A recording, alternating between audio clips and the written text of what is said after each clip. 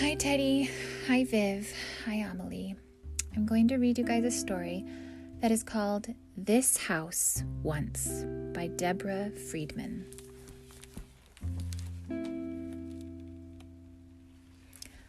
This door was once a colossal oak tree about 3 hugs around and as high as the blue.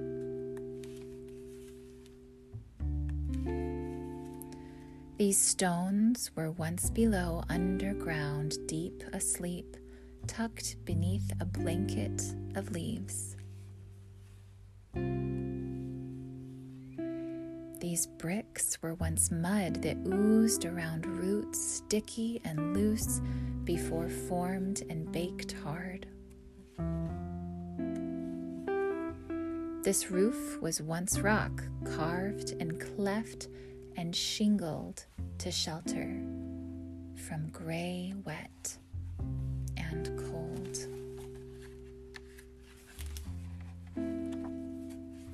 This window was sand once that melted to glass in flames like the fire that warms this house, and lights doorknob bookshelf under the star.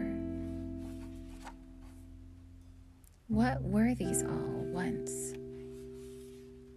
This house remembers, drowsy with dreams that drift in through this door, which once was an oak. The end. I like this story. It talks about some of the parts of your house and what they used to be. Because sometimes we forget that things weren't always what they are. When your door is made of wood, a long time ago, that door used to be a tree, a huge towering tree. And then someone cut it down and then chopped it up and sanded it down and added hinges to it and maybe stained it or painted it. And then that door became the entryway to your house. And the windows, the glass was once sand that was burned and melted and made into glass, and those windows let light into your home. It wasn't always that way. And do you know what's interesting to think about?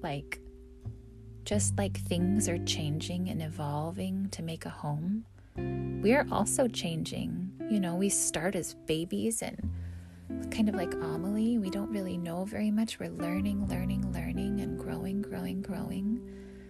And we just keep changing and learning, and it's kind of amazing.